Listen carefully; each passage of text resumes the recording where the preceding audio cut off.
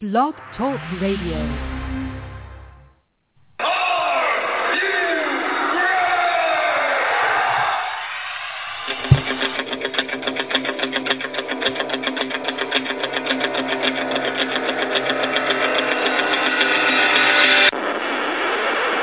It's time for the Get Ready Show! I am the best in the world at what I do. Give me the microphone and go away! The best in pro wrestling talk. And that's the bottom line, because Stone Cold Texas.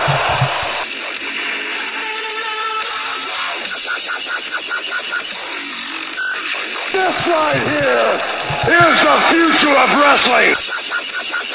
And it begins now. Can you dig it?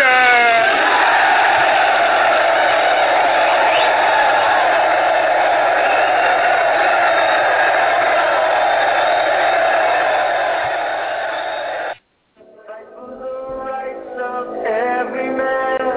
I am a real American. Fight for what's right. Fight for your life.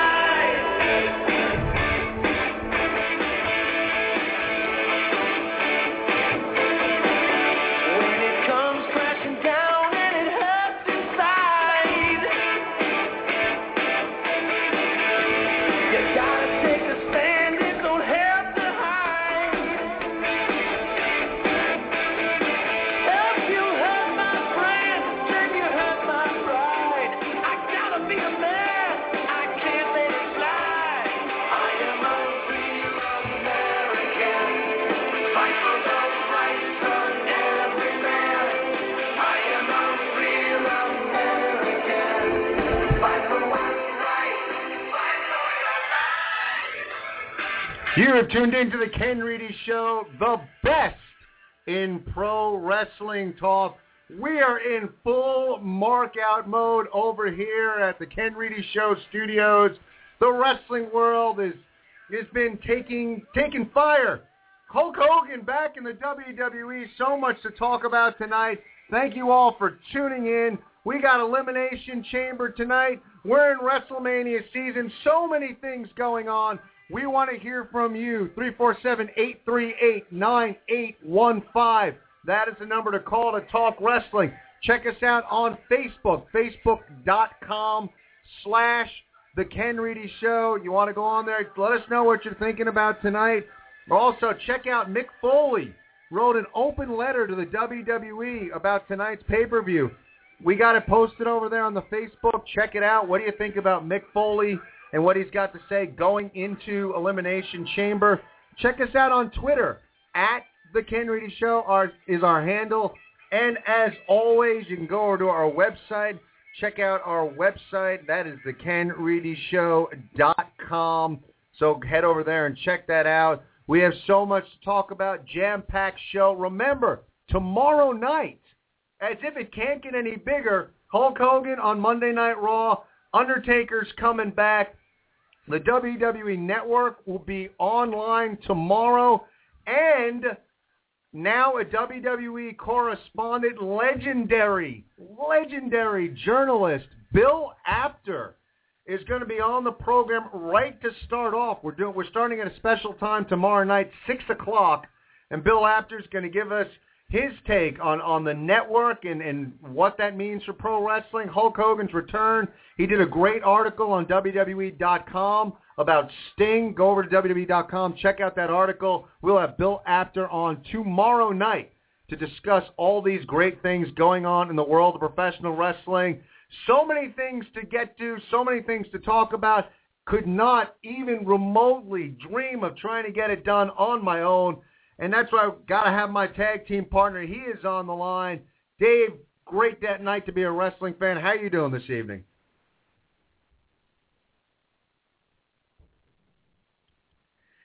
I'm ready. Big pay-per-view, big news coming out of the wrestling world this week, so let's get right into it.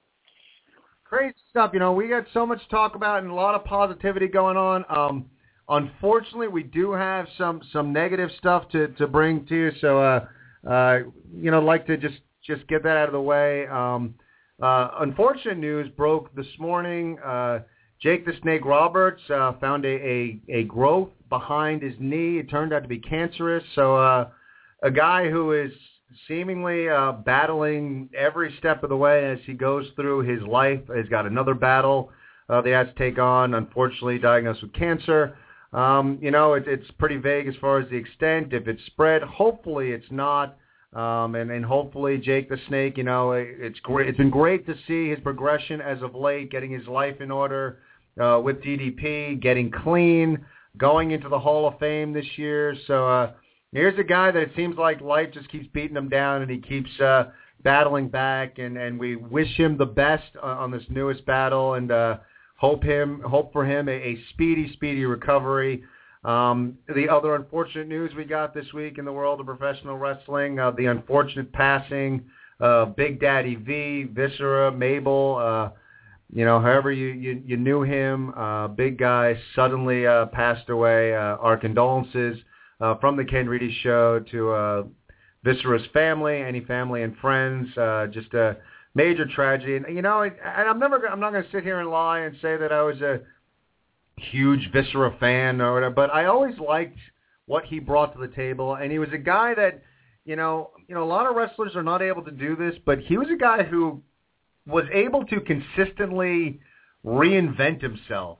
Big guy, moved pretty well for a guy his size, went through a lot of different incarnations, joining the Ministry of Darkness, being Mabel, being Viscera, being Big Daddy V.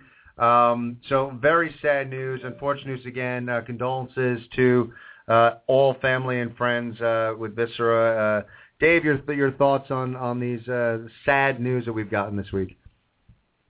Well, as far as Jake the Snake Roberts goes, I'm very happy to see that he's getting his life in order. He's cleaning up, and this is just a minor setback for him. Yes, cancer is a serious thing in life, but I personally believe he'll get through it.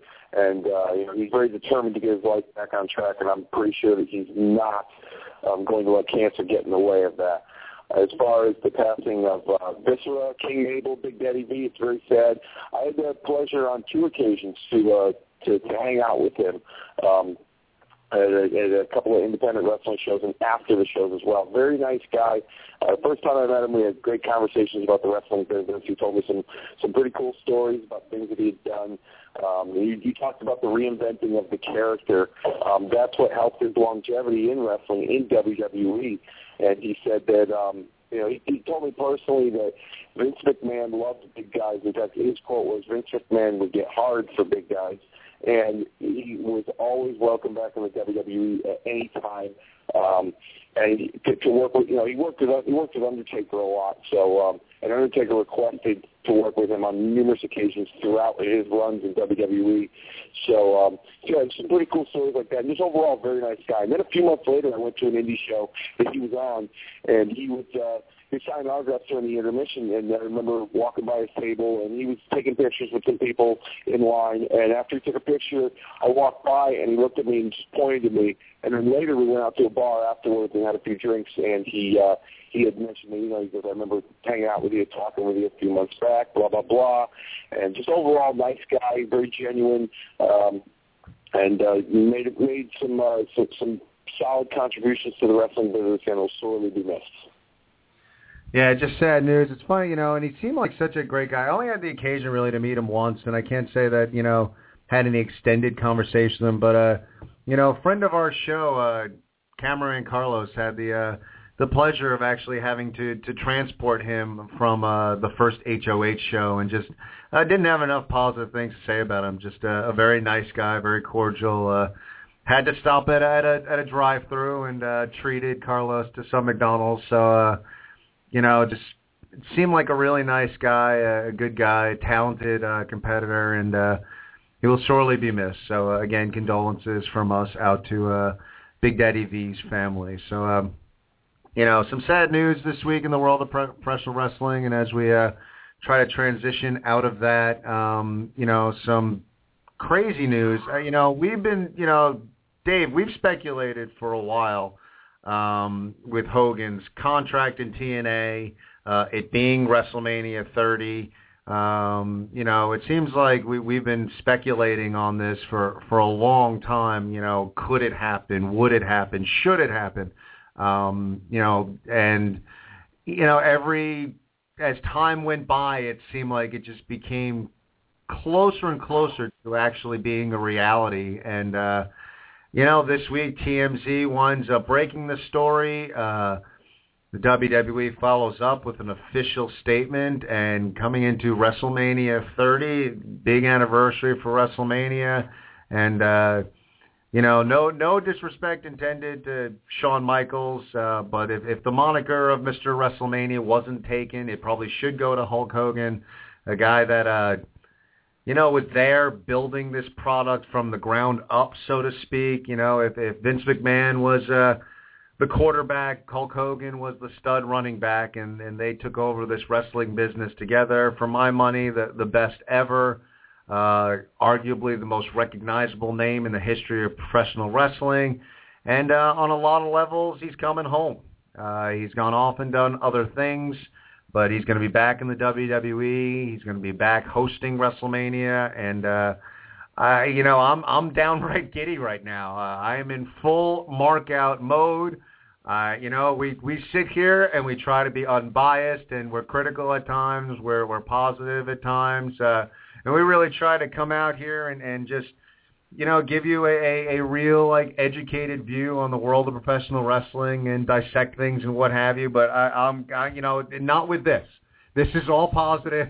I am totally excited. I am downright giddy. I'm going to be in New Orleans, and I'm going to instantaneously be a child again once Real American hits at WrestleMania, and I'm in New Orleans, and the crowd goes nuts. I'm going to be instantly transported back to my childhood. I could not be more excited, knowing I'm going to be at WrestleMania, knowing that Hulk Hogan's going to be a part of it, and knowing he's going to be on Monday Night Raw tomorrow night. It was just, for me, I literally, when I heard the story and it broke and it finally was posted, because I didn't even want to believe it when I saw it from TMZ.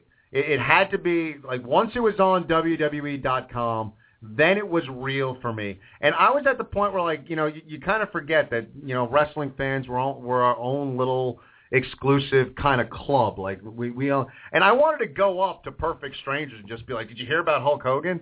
And I know they would have thought I was crazy, but I'm in the supermarket. I wanted to walk up to people and be like, Hogan's going to be at WrestleMania. That's awesome. But I didn't. I was able to control myself. But I'm very excited. And, again, I am admittedly a full Hogan mark. And I can't wait to see him tomorrow night on Raw. Yeah, everything you said and then some. I totally agree with you, Ken. I mean, he's the reason why I started watching wrestling, and I became a huge wrestling fan. He was a larger-than-life superhero to me when I was a child. A lot of things that that part of his character that he instilled was in the fabric of America that I grew up watching, with Hulk Hogan. It was just, it's very surreal that he's going to be a part of WrestleMania, part of the WWE again. I didn't think it was going to happen a year ago, but knowing that, we're going to be making the trip down to New Orleans and we're going to be a part of WrestleMania weekend, and he's going to be a part of it as the host, just his association with this big milestone WrestleMania is big enough. I mean, to me, he doesn't have to wrestle. He doesn't have to, to be involved in a storyline, a match. He can just come out, cup his ear, pose. They could play the music, and you can rip the shirt off, and that would be just perfectly fine with me. I would have gotten my money's worth and then some to have him there. I'm just really excited.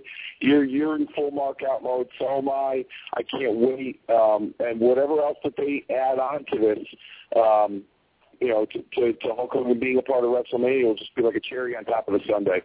Yeah, and when it comes to Hogan, it's funny. Like a few years back, and I know that Hogan has become one of those guys that there are certain fans that just don't like Hogan and they hate on Hogan, and it's TNA was going to rise to extreme prominence and take over the world, but Hogan and Bischoff ruined that, and you just hear this stuff, and there's a lot of criticism out there. Not from this fan. I recognize, to me, Hogan is an all-time great. But I will say this, I'm hoping that this is it. I'm hoping he's come home and he's come home for good. I understand, say what you will about Hogan and what he does. You heard, the stories years ago that, Vince McMahon offered Hogan a contract, a lifetime contract where, Vince, Hogan would be getting paid, but Vince and the WWE would basically own Hulk Hogan. They'd own that. They'd own Hulkamania. And I get it. Hogan had as much to do with building the Hulk Hogan character as Vince McMahon did. I mean, they built it together. They built this industry together. I understand that Hogan maybe thought he had some more things he'd like to accomplish and wanted to be able to go elsewhere and still be Hulk Hogan and still use Hulkamania and market T-shirts and whatever. At this point, at his age, I really don't want to see Hulk Hogan bouncing around again. I'm hoping that this is it, whatever way they use him. I hope he stays now with the WWE. Now it becomes, he's hosting, he'll be at Raw, he's going to host WrestleMania, but now the speculation is what else? What else do you do with a Hulk Hogan? What else do you do moving forward? One of the things with this network coming into play, who better to be an ambassador, a host for certain shows than a guy like Hulk Hogan? To me, he's perfect. And there's so many ways you could use him. I mean, he could host a, best of the 80s. He could host a WrestleMania throwback show. There's so many ways he could be the guy that does the talk show circuit for the network. There's so many ways you could use Hulk Hogan effectively. The sky's the limit. I just hope that he's here to stay. I hope, whether he's on Monday Night Raw week in and week out, or we see him every couple of months, or if he's just a staple on the network and we don't see him on TV. I'm just really in a place where I'm hoping that he is here to stay. But I think the speculation is how else do you use him? What else do you use him for? And interesting, and this is just me spitballing. I mean, it's out there, the rumor central, and you hear a lot of the speculation about, the Hall of Fame and, the next few members to go into the Hall of Fame. I did read one story this week where, there was talk of The Rock potentially being a name added to this Hall of Fame class. Maybe Hulk Hogan's a guy that could induct The Rock into the Hall of Fame. I know maybe you look at conventional wisdom would say, well, have his dad induct him, but, Hogan and Rock, had a great match at WrestleMania 18.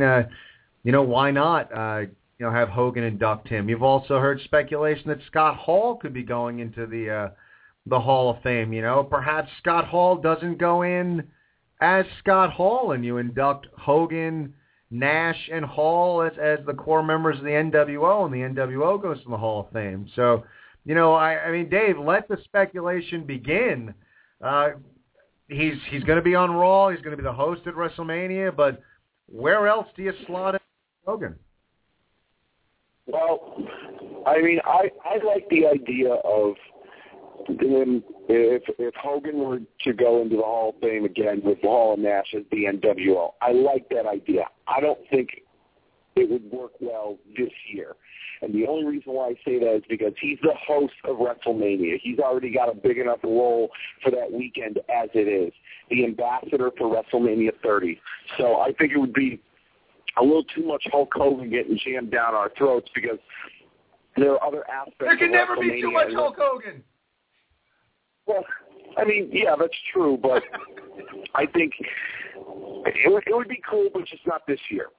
I think if you're going to induct Hall and Nash, you induct them together as the outsiders. You can induct them as a unit, as a tag team, if you wanted to do that.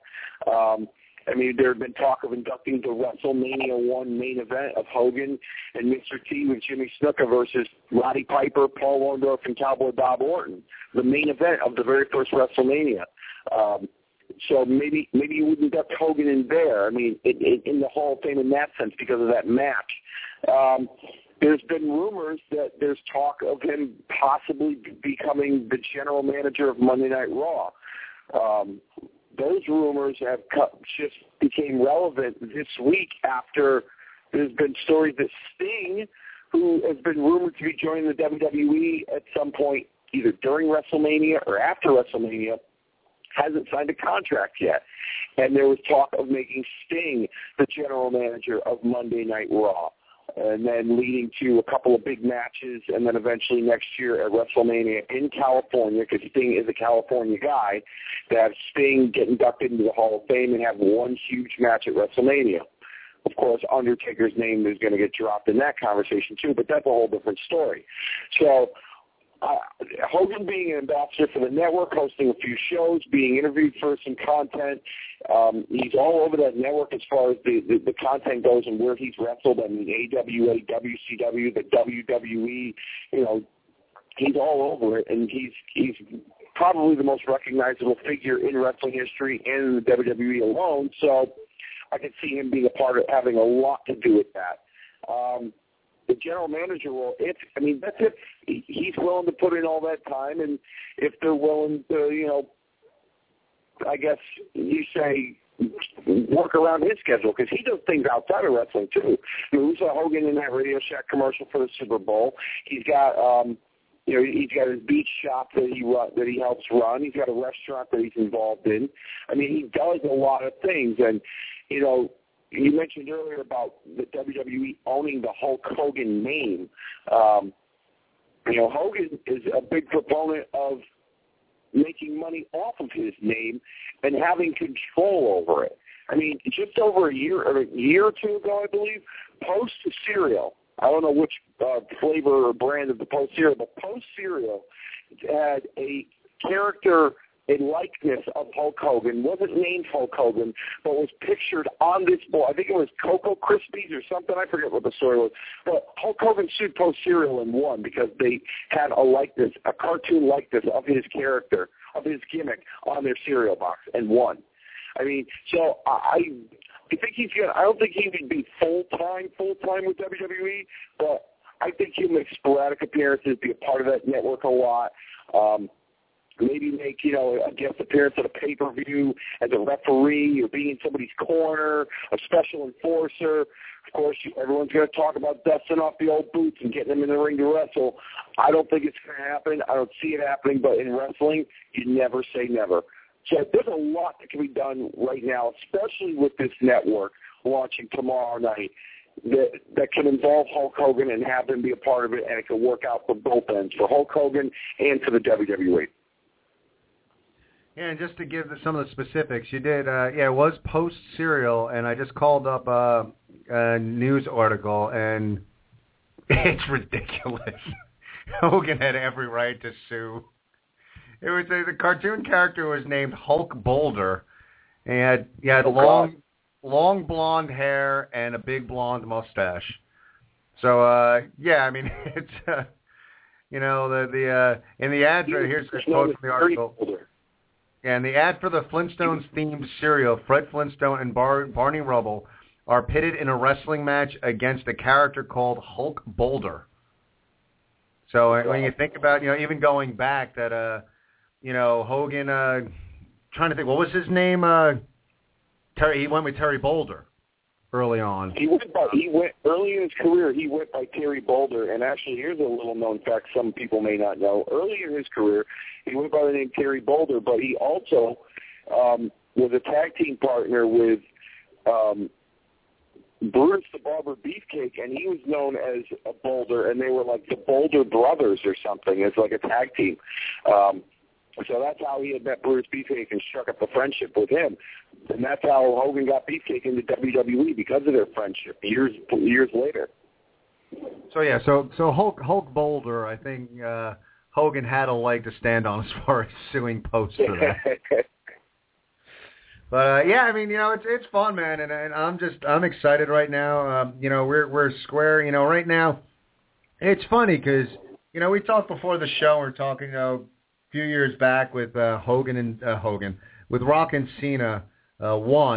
That there was a build for a year, And, that Elimination Chamber between Royal Rumble and WrestleMania, kind of gets lost in the shuffle. I feel like the past couple years they've done a little more at trying to build Elimination Chamber. So as much as we'd like to look at, almost the beginning of the year is WrestleMania season, it's WrestleMania season light. And after tonight, we are firmly entrenched in WrestleMania season. So, Hogan and Undertaker being back on Monday Night Raw clearly kicks off WrestleMania season. Even more than that, Bill Apter being on the Ken Reedy Show at 6 o'clock tomorrow definitely really kicks off WrestleMania season. But obviously, we're going to come into tonight and an Elimination Chamber. You're thinking that, it looks like there should be some... You're hoping some ramifications, some big things happening coming out of tonight that will really start to set up what we're going to see at WrestleMania. It's really, for this point, we're almost in March, and WrestleMania seems pretty up in the air as far as what kind of card we're going to see. Hopefully there's some clarity between tonight and tomorrow night. Can't wipe the smile off my face just knowing that Hogan's going to be at WrestleMania, but we're going to need to have a card at some point. I'm looking forward to tonight's pay-per-view. Overall, Dave, we're going to get into specifics and we're going to dissect and re-dissect and everything, but just kind of a broad overview. What are your thoughts looking at the card going into tonight's pay-per-view? I think overall, it's going to be a good show as far as in-ring action goes. I think we're going to see some solid developmental, storylines going into WrestleMania where things are going to be a little more clear heading into WrestleMania as far as what matches we're going to see. Obviously, with the outcome of the Chamber match, that's an obvious choice because Batista is the number one contender. But I'm looking forward to pretty much all the matches and looking forward to just the big feel that the Elimination Chamber pay-per-view has going into WrestleMania. Last year it was headlined by The Rock and CM Punk for the WWE Championship for a rematch from the Royal Rumble, and then the Elimination Chamber match itself. And nobody on God's green earth, including all the marks out there in the IWC, thought that Jack Swagger was going to win the Elimination Chamber. So I'm looking forward to seeing some form of a surprise on tonight's show for the pay-per-view, and I'm just hoping it's not the pay-per-view. The pay-per-view is going to be good, I hope, and I hope it's not going to get hijacked by the audience because of their lack of frustration for less Daniel Bryan.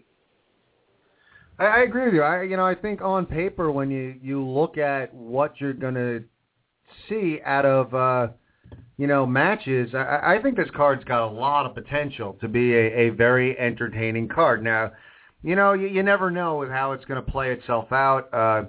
I think as a fan, you want there to, be some clarity as far as going into WrestleMania season and maybe we'll get some evolution in there. Just on a completely side note, just to let you guys know, we do have some breaking news out at a house show in West Virginia. New tag team champions in TNA, the Wolves. Just won the tag belt. So look at that. At a house show, you have a title changing hands. Just wanted to bring you that breaking news. I guess Dixie announced that via Twitter. So we have new tag champs. I digress. I apologize. But just wanted to get that information out there to you. Getting back to the WWE, I think there's a lot of potential in this card and for there to be some really good in-ring action. You're right. You never know what's going to come out of the Elimination Chamber.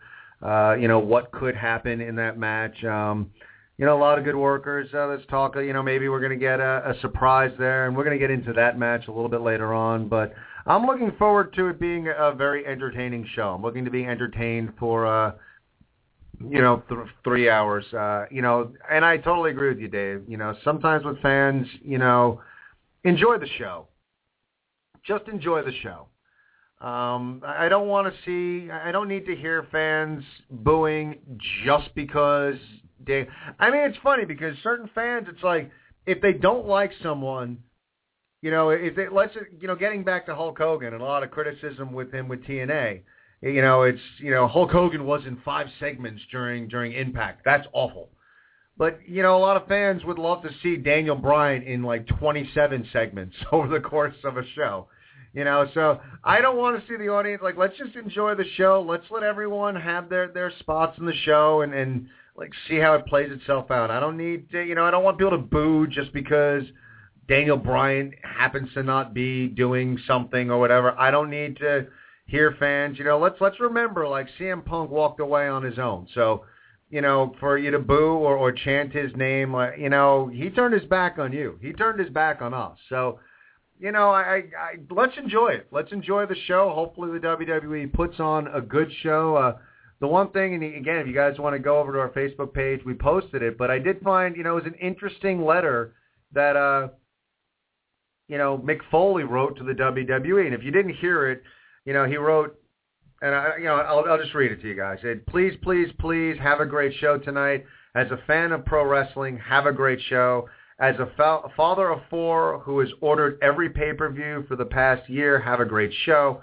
As the guy whose big Christmas present to his family was a trip to New Orleans for WrestleMania, even though he knew he wasn't likely to appear on the event, have a great show. On behalf of all those other dads who have done the same thing, spent considerable money on an event that is thus far not capturing our imaginations, have a great show. As a Disney fan who wouldn't want to arrive at the Magic Kingdom to find out all his favorite attractions were closed, have a great show. As someone who still remembers how it felt to be 18 years old and see Jimmy Snuka dive off the cage, to see the magic in pro wrestling that pro wrestling was capable of creating, and knows you have the ability and personnel to make people feel that same magic, have a great show. As the estranged son who still loves his WWE family, and no matter what, in some strange way, always will, have a great show. Sincerely, Mick Foley. Interesting letter, pointed words, but we had one of our fans, Marcus Kane, commented when we posted the letter on Facebook and said, I think 2 things. He's completely right. Number 2, he won't be disappointed. And I think it's interesting that Marcus puts that out there, because I think that you do have a decent card on paper. You have some talented individuals that really can deliver. And, I'm willing to see where the chips fall. I don't need one specific guy to win. I'm curious to see how it goes. I'm just looking forward to a really good show. 347-838-9815 is the number to call. Let us know, what do you think about Elimination Chamber? We're going to start off with, he's been on hold for a while, so we're going to get Justin on the line. Justin, are you there? Hi, Ken. Hey, Justin, how are you? I missed you, man. I miss you, too. Are you going to watch Elimination Chamber tonight? Oh, yeah. All right, so I got to ask you. We're going to do our picks a little later. But you know what? You got the Elimination Chamber match, right? Right. And essentially, unless something screwy happens, which, it's professional wrestling, so something can happen. But it looks like it could be that whoever wins this Elimination Chamber match is going to be having the title heading into WrestleMania and is going to be facing Batista at WrestleMania. So it's an important matchup.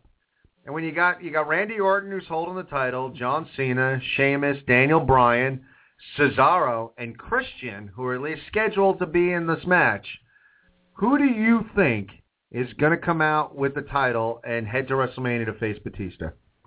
Hulk Hogan. Yeah! That's the kind of spirit I want to hear. That's what I'm talking about. Hogan's going to come down, kick someone out of his chamber, and come out and take the title and face. I love what Justin. You're right there. We're just going to rename this show Hogan Marks. We're just going to mark out for like 2 hours. But in all seriousness, the guys who are in the match, do you think John Cena can win? Orton, Sheamus, Bryan, think any of those guys can come away victorious? It's going to be John Cena. Cena's going to win the belt. All right, it's a sound bet. I mean, if you got to put money down, not that you are putting money down, but if you're going to put money on the match, I mean, it's WrestleMania 30. It's a big 30. John Cena has been the guy for this decade. He's the face of the company. It's not out of the realm of possibility to have a John Cena, headlining WrestleMania with the WWE World Championship. So that's a sound pick. I'm curious, going into tonight, do you think we're going to get a good pay-per-view? Oh, yeah, Ken. Care to elaborate? Nope. Okay. Hey, Dave, are you a Hulk Hogan fan? I am. Oh, I'm a huge Hulk. I'm a huge Hulkamaniac, brother. Oh, yeah, you believe that, Buster? What's your, since we're talking, since you brought up Hulk Hogan, what's your favorite Hulk Hogan match going back? I remember when Edge met Hulk Hogan. That's right, and they won the tag belts, correct? Yeah, correct. I do remember that, and Edge is one of those guys. See, it all comes full circle, but Edge is kind of a Hogan mark too, so that's cool. Oh yeah. All right then, Justin. Always a pleasure. Thanks for giving us a buzz. Anything you'd like to tell Dave before we let you go? Dave, you're the man. I try, Justin. Thank you. And tell Ken he's a great guy. Thanks, Justin. I appreciate you can tell Ken yourself. I'm going to get you guys. Justin, you know what? We're going to be back on tomorrow night, so watch the pay-per-view. We'd love to know your thoughts tomorrow night and going into Monday Night Raw. So thanks for the call, and we'll talk to you soon. Take care. Sure. Good stuff. Bye. All right.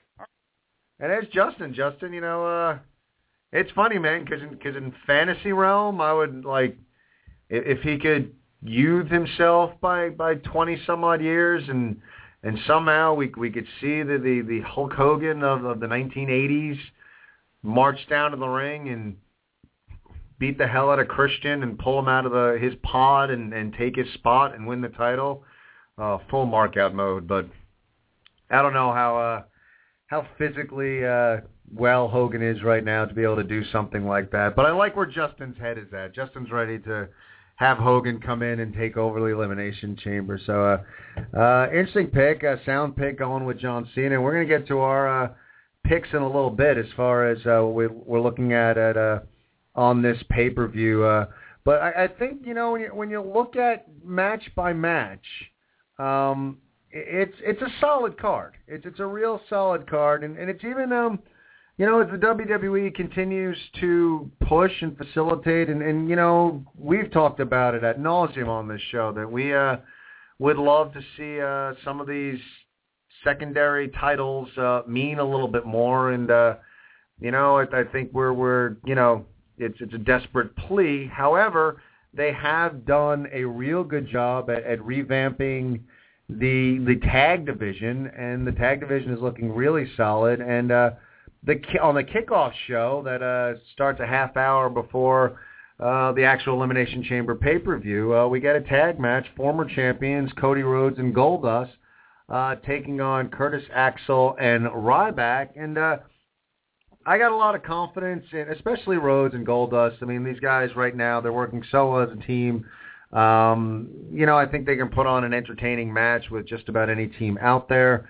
Again, guys like Curtis Axel and Ryback still floating around, and you wonder where exactly these two are going to wind up. It just seems like nothing is definitively really working. I don't know if I really can say I love them as a tag team. I mean, it's something to do with the both of them.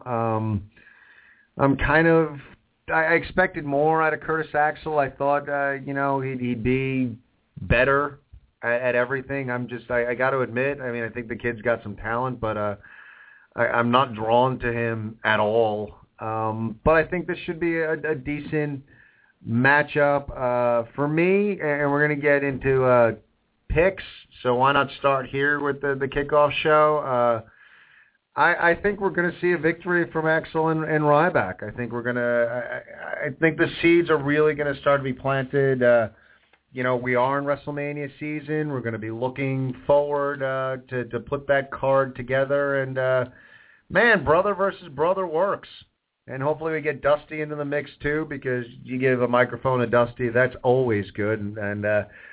So I think we're really going to see the seeds of dissension between the two brothers kind of boiling over in this matchup. So I'm looking for Cody Rhodes and Goldust to lose here, Curtis Axel and Ryback victorious.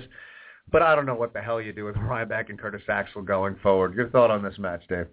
Well, let's let the love fest begin, because I'm going to agree with you and say that Curtis Axel and Ryback will defeat Cody Rhodes and Goldust in the pre-show kickoff match. As far as what to do with them, I mean, I agree with you. The kid's got a lot of talent in ring-wise, but he does not have a personality that, like, comes at you. And I really think that, like, I personally think what hurt this kid more than anything was two things. One, that awful Michael McGillicuddy name that they gave him. Most wrestling fans knew he was Mr. Perfect Curt Hennig's kid. From the start, they could have, established him as this guy's son, and, that would have helped. I think that would have helped from the get-go. Secondly, when they tried rebranding him and had him as Curtis Axel and pairing him up with Paul Heyman, it didn't help that most wrestling fans and WWE fans who remember him associated him with being Michael McGillicuddy. It's not like he had a changed look on his hands. He wasn't a changed person with this new Curtis Axel persona. He looked exactly the same. And I think being in the inner circle of a Paul Heyman, being one of the Paul Heyman guys, also put a lot of pressure on him. It didn't help him personally going forward with his character in WWE. Putting him with Ryback now, I guess, they got a common history of being Paul Heyman guys, and now they're not Paul Heyman guys, and they're a team. I think there's a holding pattern for them, for both of them. As far as the Cody Rhodes Goldust brother versus brother thing, I think that works.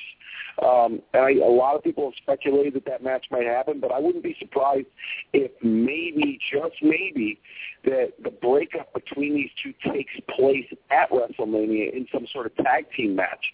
Maybe they're involved in like a tag team turmoil for the titles, and they come up short, and that's where the breakup begins. From what I've been hearing is that Goldust, originally when he signed his contract with WWE, he was here all the way through WrestleMania. Now, the word I'm getting is that he signed a deal to wrestle through SummerSlam, and then there's a good chance he'll get taken on as an agent or a trainer at the WWE Performance Center.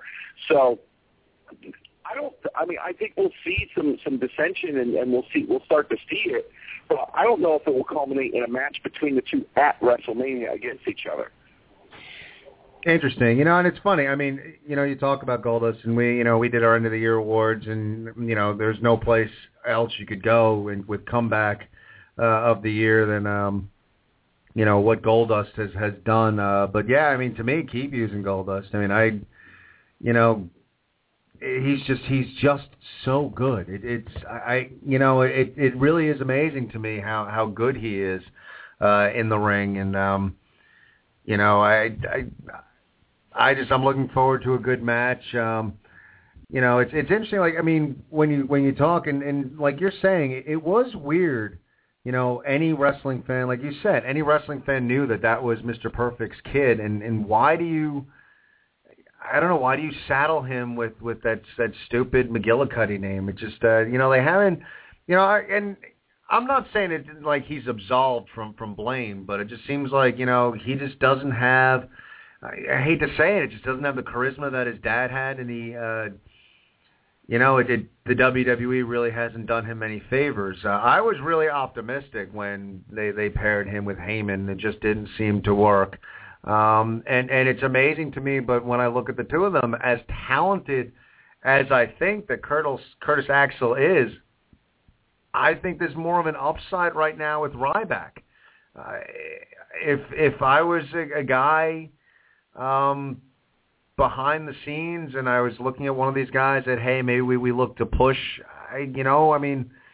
Ryback's got a real good look. He's got a ridiculous physique. A few weeks ago, I really enjoyed his match with Sheamus on SmackDown. It's weird for me to say that because I like a lot of what I see out of Curtis Axel, but I think Ryback actually might have a bigger upside, Dave. I do agree with you. He definitely does. He's got a better look. He's got that larger than life character kind of look to him. I mean, he's gone through some issues as of late. I mean, the second half of 2013 was not good to him in terms of character development and where he was going, and he just kind of came up short in certain areas, especially with the CM Punk storyline that he had. And from there, he's been floundering, but you got to give the guy credit. People say he's nuts. I mean, if you read his Twitter, that might prove it, but at least he's trying to get noticed.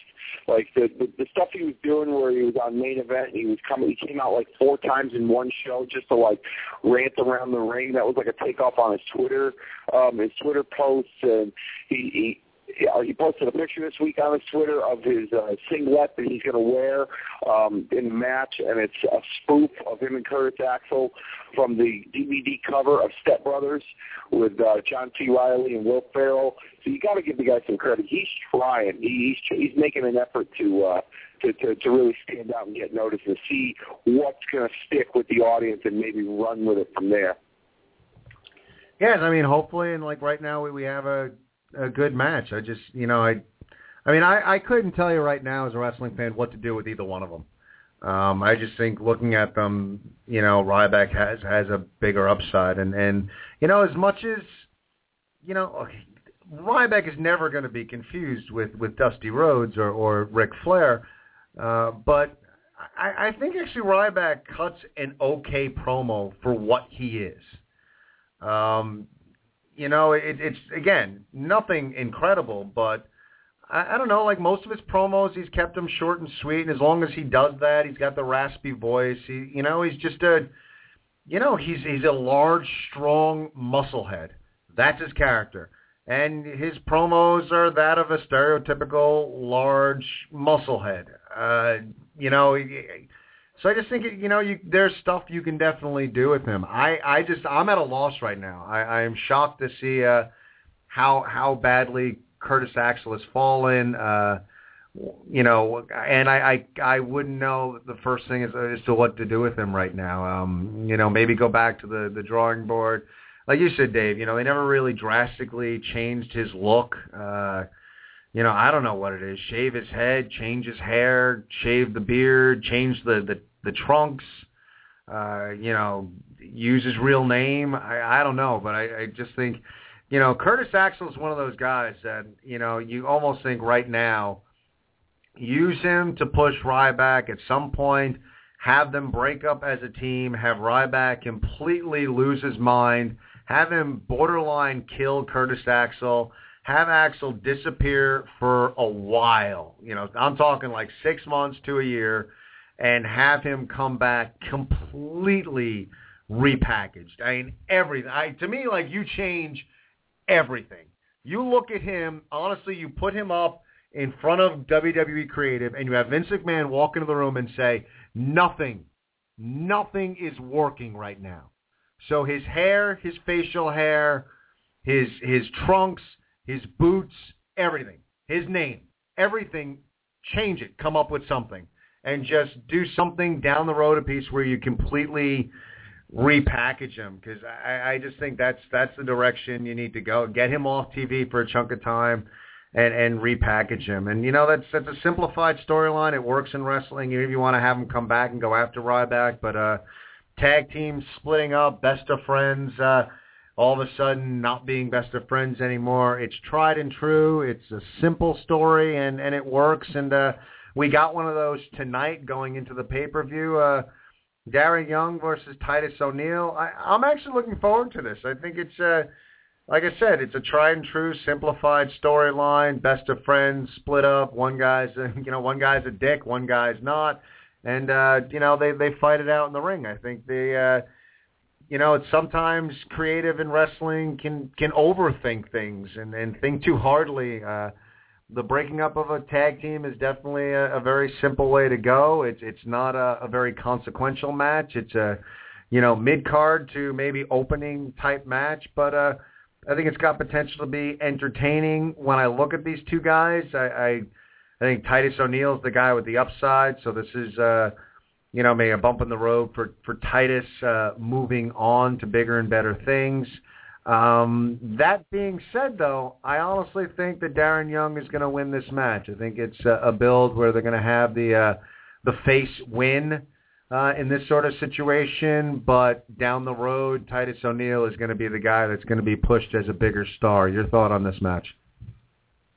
Well, going into this match, I like the primetime players as a tag team. I liked O'Neil and Darren Young, and O'Neil was the obvious choice of being the breakout star of the two. And I understand what you're saying as far as like just a solid, storyline for a mid-card feud, but I just didn't think that it wasn't believable breakup. Because there was no build-up to it. They had wrestled like they normally would, best buds on TV every week, and then all of a sudden, like one night, boom, O'Neil just snaps, and that's the end of their tag team. That's the end of their friendship. There was no build-up towards it. But then again, maybe it was designed that way so that it could get fans, catch fans off guard and not be so predictable. I don't know, but I wasn't really a big fan of it. Just starting off. But going into the match tonight, I'm looking forward to the in-ring match itself. And if there's going to be, if this is it for the two of them in a feud, which would be very short, or if they're going to go forward with this down the line and be a solid mid-card feud and maybe establish these two guys as singles, big names in the singles scene, whether it be for the Intercontinental title or the United States title. I'm going to go with Titus O'Neil winning this one only because they got plans for him on television, and I think with all the youth and the young guys that are coming up from NXT and that have just taken over the landscape of WWE, I think they want Titus O'Neil a part of it, and to be right in the thick of things with names like The Shield and the Wyatts and Cesaro and Daniel Bryan and those names. So Vince has always been a fan of big guys, and Titus is a tall, big, athletic guy. He's got a good look, a marketable look, and I think Titus is going to win this one. Darren Young, I don't think he's going to be put out the pasture per se. Darren Young, I think, there's other areas that they can use him, and I think he'll be a good ambassador for that Be a Star rally because he had just recently come out and with his sexuality, revealing that he's a homosexual WWE superstar. So I think that they're going to use that to build him, not in storylines on television, but just from a public relations standpoint in WWE. So, but I'm going with O'Neil to win the match. Yeah, I mean, it's funny because I totally agree with you, like, who's going to be the bigger star. I just think tonight's going to be the night that Darren Young, we might see a rematch tomorrow night, and at least for me, prediction-wise, that I think we might see a rematch tomorrow night, and maybe that's the night Titus O'Neil comes out victorious, but I just think tonight it's going to be Darren Young's night. So look at that. We always talk about, a lot of times we do predictions, and we agree on a lot, and our first difference right there, our first set of picks that are not agreeable happens the second match we discuss. So some different picks right there. 347-838-9815. That's the number to call. We want to hear from you. What are your thoughts on these matches? Are you excited going into WrestleMania? There's going to be a big WrestleMania season. What are your thoughts? We're going to go out to the phones right now. Caller, are you there? You got call 3. You there? I hear you. Yeah, we're going to put you back on hold. Maybe he's just on the line just listening. So thanks for listening, but 203, I'm not going to recite the whole number, but if you want to get on, hang up and call back. But wasn't paying attention right there, but love to have you on, talk about what you think about tonight's Elimination Chamber match. And you guys give us a call, 347-838-9815 is the number to call. If you're a little bit shy and a little bashful, go over to the Facebook page, facebook.com/The Ken Reedy Show. Got a show chat up there. Let us know what you're thinking going into this Elimination Chamber pay-per-view. Love to hear your thoughts over there on the Facebook page. We're going to get back into WWE talk in just a minute, but, so many things to start off the show in full mark-out mode with Hulk Hogan, and I'd be remiss not to thank Dragon Gate for inviting us down to the show last night. They invited us for tonight as well, and I'm sure they're putting on a kick-ass show this evening as well. Unable to go because I got this show to do. But they really put on a great show, and got to thank them for letting me be a guest and seeing that they just put on really athletic matches. The ladies match was a tremendous matchup. A lot of talented individuals. Tony Nese again did not disappoint, and the knock on Tony Nese, guy is nearly flawless in the ring. His criticism would be that he's never been the best on the microphone, and he cut a real solid promo at the end of his match last night. So thank you to Dragon Gate, and look forward to continued involvement. If you don't know anything about Dragon Gate, be sure to check out Dragon Gate USA. Put on some really great shows all over the area. And they're going to be down in New Orleans WrestleMania weekend, so be sure to get down there and check that out. So real excited to be involved with Dragon Gate. I just wanted to thank them for inviting us to their show. And let's get back to, we're in a pregame show for WWE Elimination Chamber, full on into the predictions and picks and everything, and we've gone through 2 matches so far. Both Dave and I agree Axel and Ryback are going to be victorious in the pre-show match, but we're differing. I think Darren Young comes victorious, and Dave is saying that Titus will be victorious in their singles competition. But I think we're both in agreement, Dave, that again, as we talk about this card, I'm looking forward to a very entertaining matchup. It's a match that, whoever wins, I'm real curious to see where the story development goes, and I think we got a really entertaining matchup on our hands. And as we look forward and we talk about these mid-card matches and secondary titles and what have you, Big E, no more Langston. He's just Big E. Big E, the Intercontinental Champion, taking on Jack Swagger. Big E, a guy who moves very well for a man his size. Jack Swagger, very gifted in-ring competitor. Dave, I'm looking forward. I think this could be a very exciting match. Both guys are very athletic. I was impressed with. I've liked the storyline with Swagger lately, where Coulter's kind of lit fire under his ass after a few losses, and how he performed in that fatal four-way with Rey Mysterio, Mark Henry, and I forget who the fourth guy was, to face the Intercontinental Champion Big E Langston. But I wasn't impressed with the build-up on Monday heading into it, with Langston kind of dominating the other members of the 2 or 3 MB, and it was kind of sloppy. And then the jokes weren't really resonating, from when Coulter was doing commentary to the live audience. But on SmackDown, which was actually, one time I did not,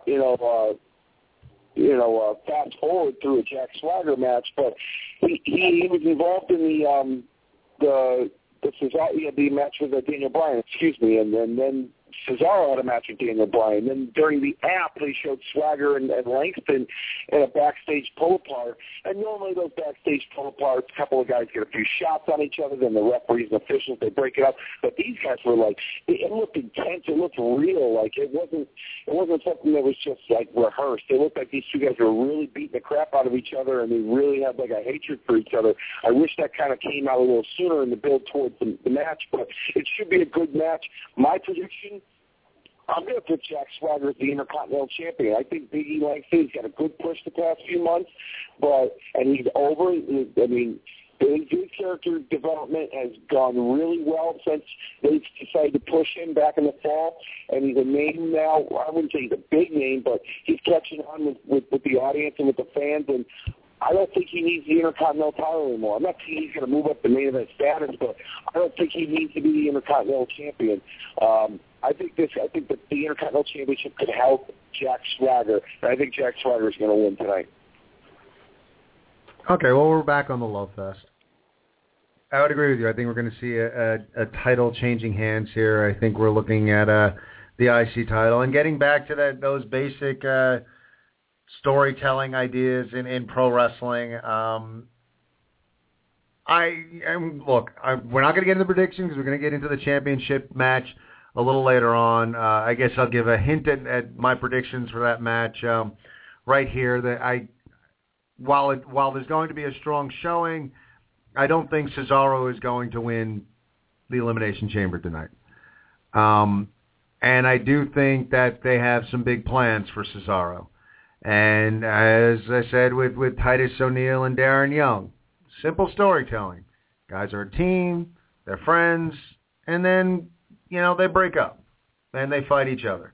I could see coming down the pike. I could see, the Real Americans potentially breaking up. I think we've seen over the past few weeks that Cesaro is a star in the making. Cesaro is a guy that it seems like there's very little that this guy cannot do in the ring. And I don't know if there's any styles that he can't mix it up with. As we talk about, maybe it'd be different if this is a different time of year, but as we look to build a WrestleMania card and we're in WrestleMania season, it wouldn't shock me coming out of this match that in some way, shape, or form we see an IC title match between Cesaro and Jack Swagger at WrestleMania. And as I discussed last week, to me, I think going forward, we're never going to really see, the prestige out of belts like the U.S. title and the IC title. However, I think we're going to see, limited views and limited pushes for the title. That, the title is not going to be prestigious from January of 2014 through December of 2014, but there'll be spots where it'll rise in prestige and then it'll kind of be forgotten for a little while. And I think this is going to be a season where we're going to see the belt mean a little bit more. Maybe you have a guy like Cesaro help Swagger win the belt tonight.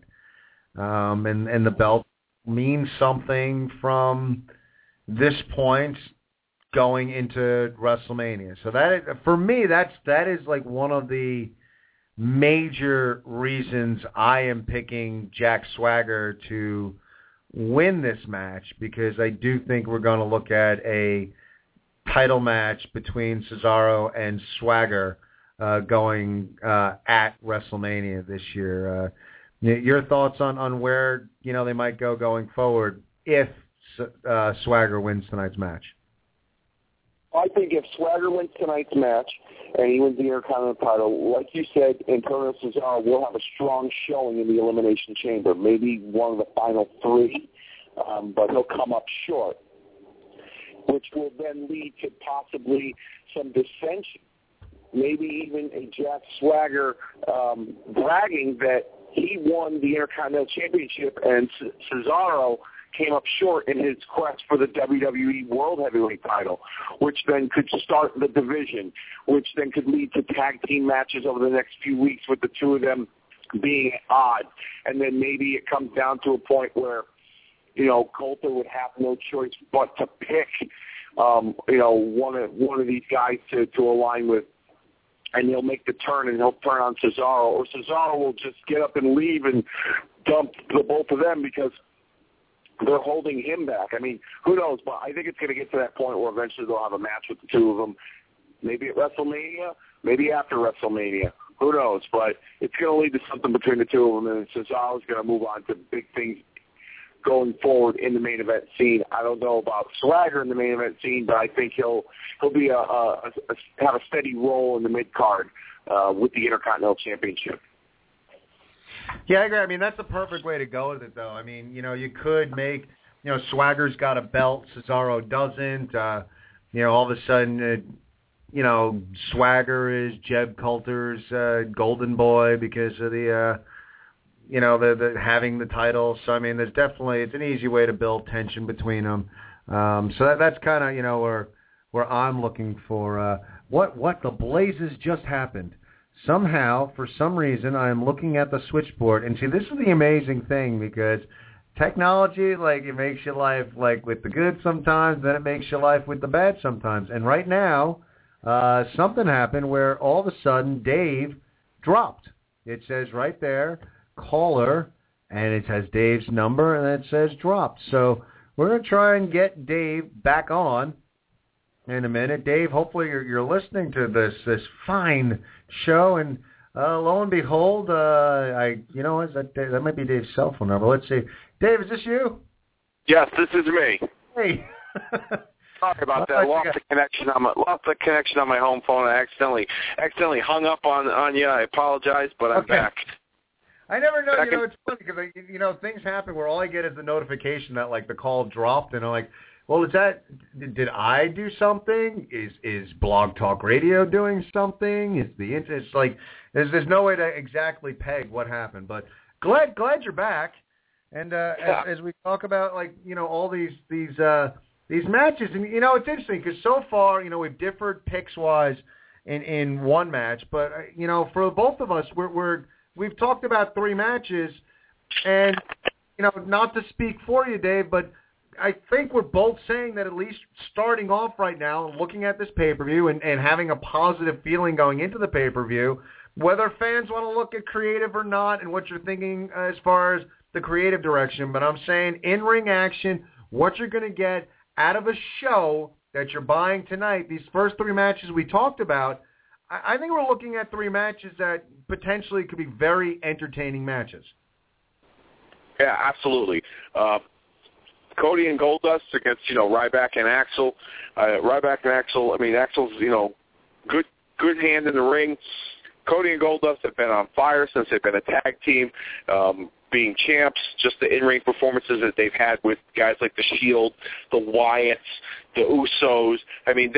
They've really, as a team, have gelled really well together, and to be quite honest with you, I was looking forward to an eventual breakup between the two of them, but I wouldn't mind seeing these guys together as a team for a little while longer. Who knows? But the Darren Young, Titus O'Neil, it looks to be a solid in-ring match, and the Swagger Langston looks to be real athletic. Swagger's, a former amateur wrestler. Langston's just full of power and speed, and overall, in-ring quality, yes. I think the first 3 matches off the bat are going to be pretty damn good.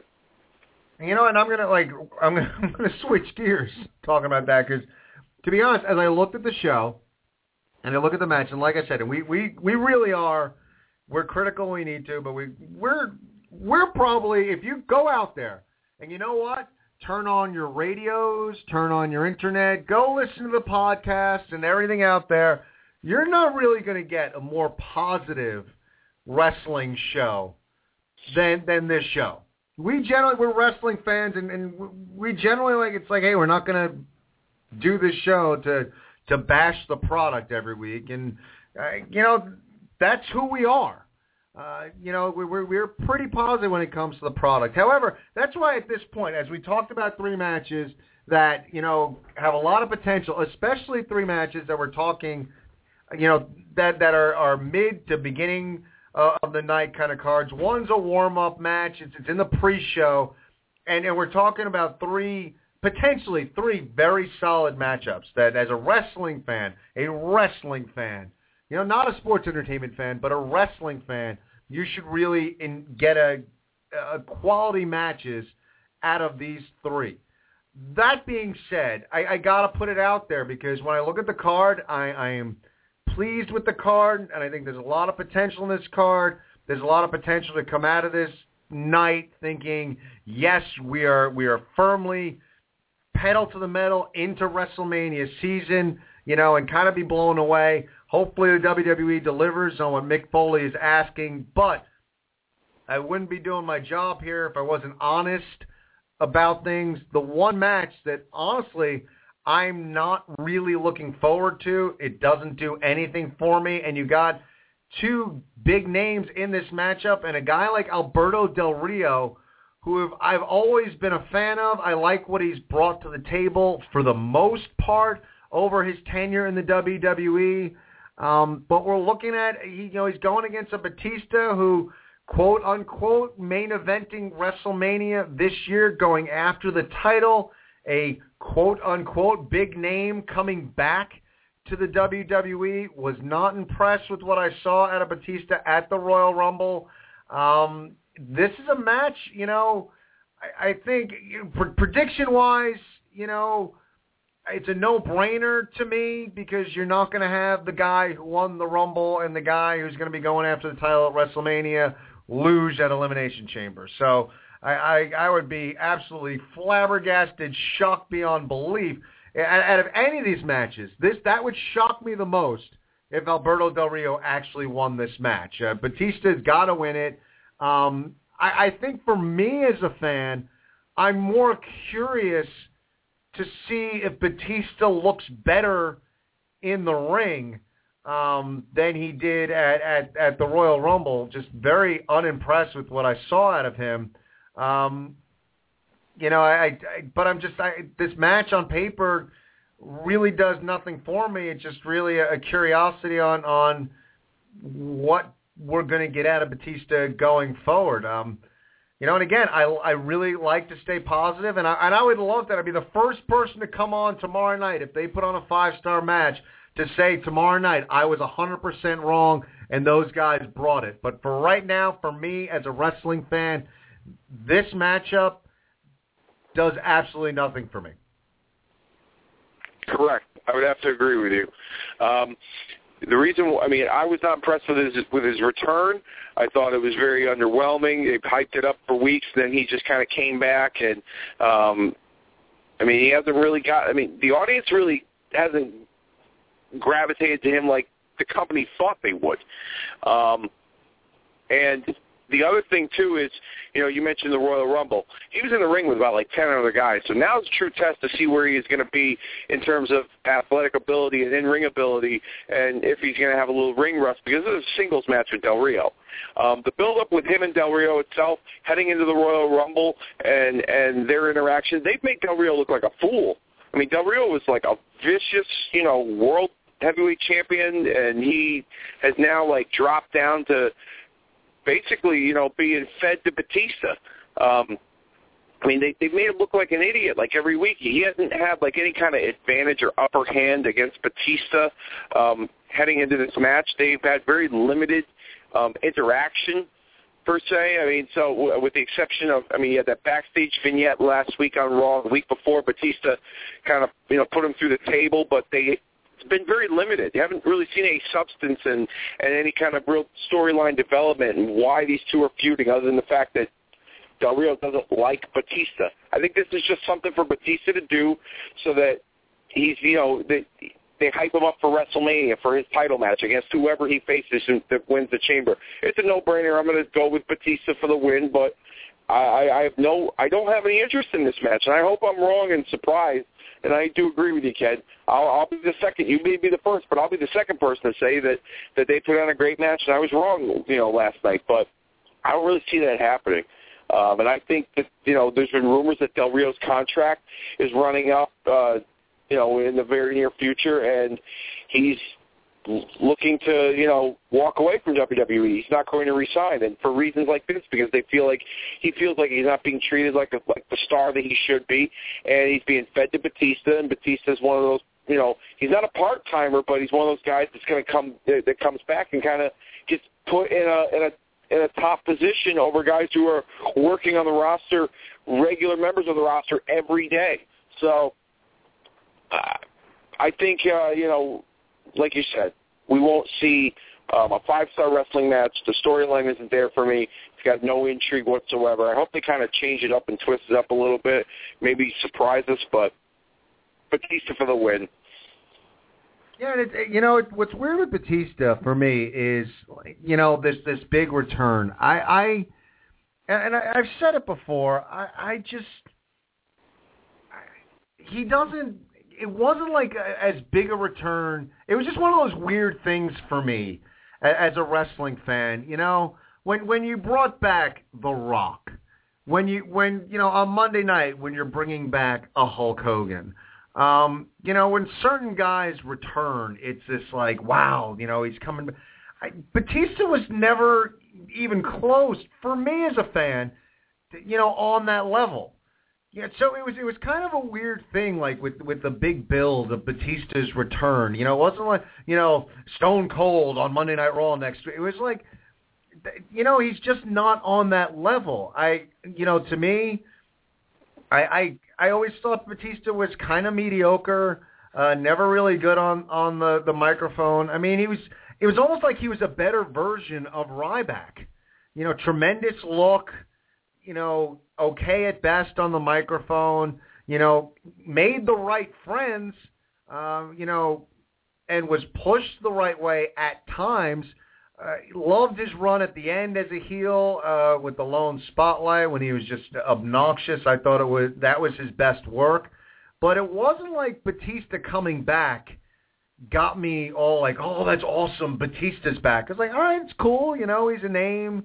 He's someone who, he had a good look, but I don't know. It didn't like really grab me that, oh, great, Batista's back. I was curious how they'd use him, but I was never really the biggest Batista fan.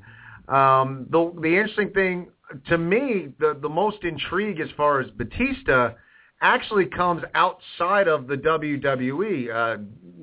Released this past week, the first extended trailer on Guardians of the Galaxy, a Marvel Comics movie that's coming out over the summer starring Batista. And, that comes out in August. I believe the release date is August 1st. So that piques my curiosity a bit with, not tonight. I think tonight, like you said, it's a no-brainer. Batista wins. But what they do going forward with Batista would not shock me at all if we see Batista, if not at WrestleMania, has the title going into SummerSlam. So when he's doing the talk show rounds promoting Guardians of the Galaxy, that he'll be walking around with a WWE Championship belt. So that's really what's piqued my interest in Batista is how far the WWE is going to go, because we all know, Vince McMahon, and who can blame him? But they love getting that extra mainstream media publicity. And, it's Marvel Comics. It's a comic book movie. It's, the trailer looked really good. So it looks like it's going to be an entertaining movie. Batista's got a decent-sized part in it. So that kind of piques my curiosity as far as what they're going to do with him going forward. But I would be shocked if Batista is not a main player, at least for a few months here and there, and I don't know, it's just he's not doing it for me. So I'm kind of hoping tonight that they prove me wrong. I'm hoping that Del Rio kind of takes him to school and they put on a really kick-ass match. But this guy's really got to shake off the ring rust if he's going to be part of the plans going forward. But I think he's going to be a big part of the plans for the WWE going forward over the course of the rest of this year. And, I don't know, he's just got to perform better. So I'm curious, Dave, like your thoughts when you heard that Batista was coming back. I mean, was that something that, as a wrestling fan, did that grab you, or do you think, because I think the WWE kind of, overestimated the grab and the reach that bringing a Batista back was going to have? I mean, the potential matchups that you could put him in, with the names out there now, with guys like Roman Reigns and his run that he had with John Cena before he left, they could do something with him, and the rise of Punk and Daniel Bryan. Just the potential of those matchups excited me, but I agree with you. I liked him better in his last run when he was a bad guy. That was where the real creativity from him came out. He was just on fire. His promos, the in-ring work, everything, just top to bottom. He was on fire. It was very similar to the build-up towards his match with Triple H that was brewing for months. It was like a 6-month brew, and it finally exploded, and boom, he was the man. And then after that, it just kind of died down. But the 2010 heel run that he had, I loved it. I thought it was great. I think what this storyline needed more than anything was a little more juice. Everyone knows he's going to WrestleMania, but why wouldn't Del Rio want to have a title shot? going into WrestleMania. Batista was the one that eliminated him from the Royal Rumble. Why wouldn't he want to challenge him, maybe put up his title shot in this match tonight? Yeah, it's been done before in the February pay-per-view, where guys would put their title shot up, or even, John Cena did it last year. He put up his title shot on Monday Night Raw against CM Punk, and they had that 40-minute classic on TV that night in February, the night after the Elimination Chamber pay-per-view. So I don't see why maybe they could have done that. That could have added a little more juice to the rivalry, maybe put some doubt in fans' minds that Batista is going to go to WrestleMania. Maybe that would have helped. No, yeah, I mean, and I think that's a great point, Dave. And what I like about that is also you could have used that to help make Del Rio at least look a little bit stronger and maybe give this match a little bit of intrigue. You could have had, perhaps you have a Del Rio jump Batista in the back or something, and then you have an incensed and enraged Batista that just needs to get his hands on Del Rio. And Del Rio, the master manipulator, says, if you want to get your hands on me so bad, you got to put your title shot up. And in a fit of rage, Batista agrees because he just wants to beat the holy hell out of Del Rio. So you'd kind of build Del Rio a little bit to look a little bit stronger going into this match. Again, you're still going to have Batista win. There's not a whole hell of a lot of suspense, but at least it would build Del Rio a little bit and then give you, a little bit of build as far as the storyline goes. Right now it's just kind of flat, and we all get it. Regardless of what the storytelling was, this was just filler for Batista before, the real WrestleMania run. But it doesn't have to feel like filler.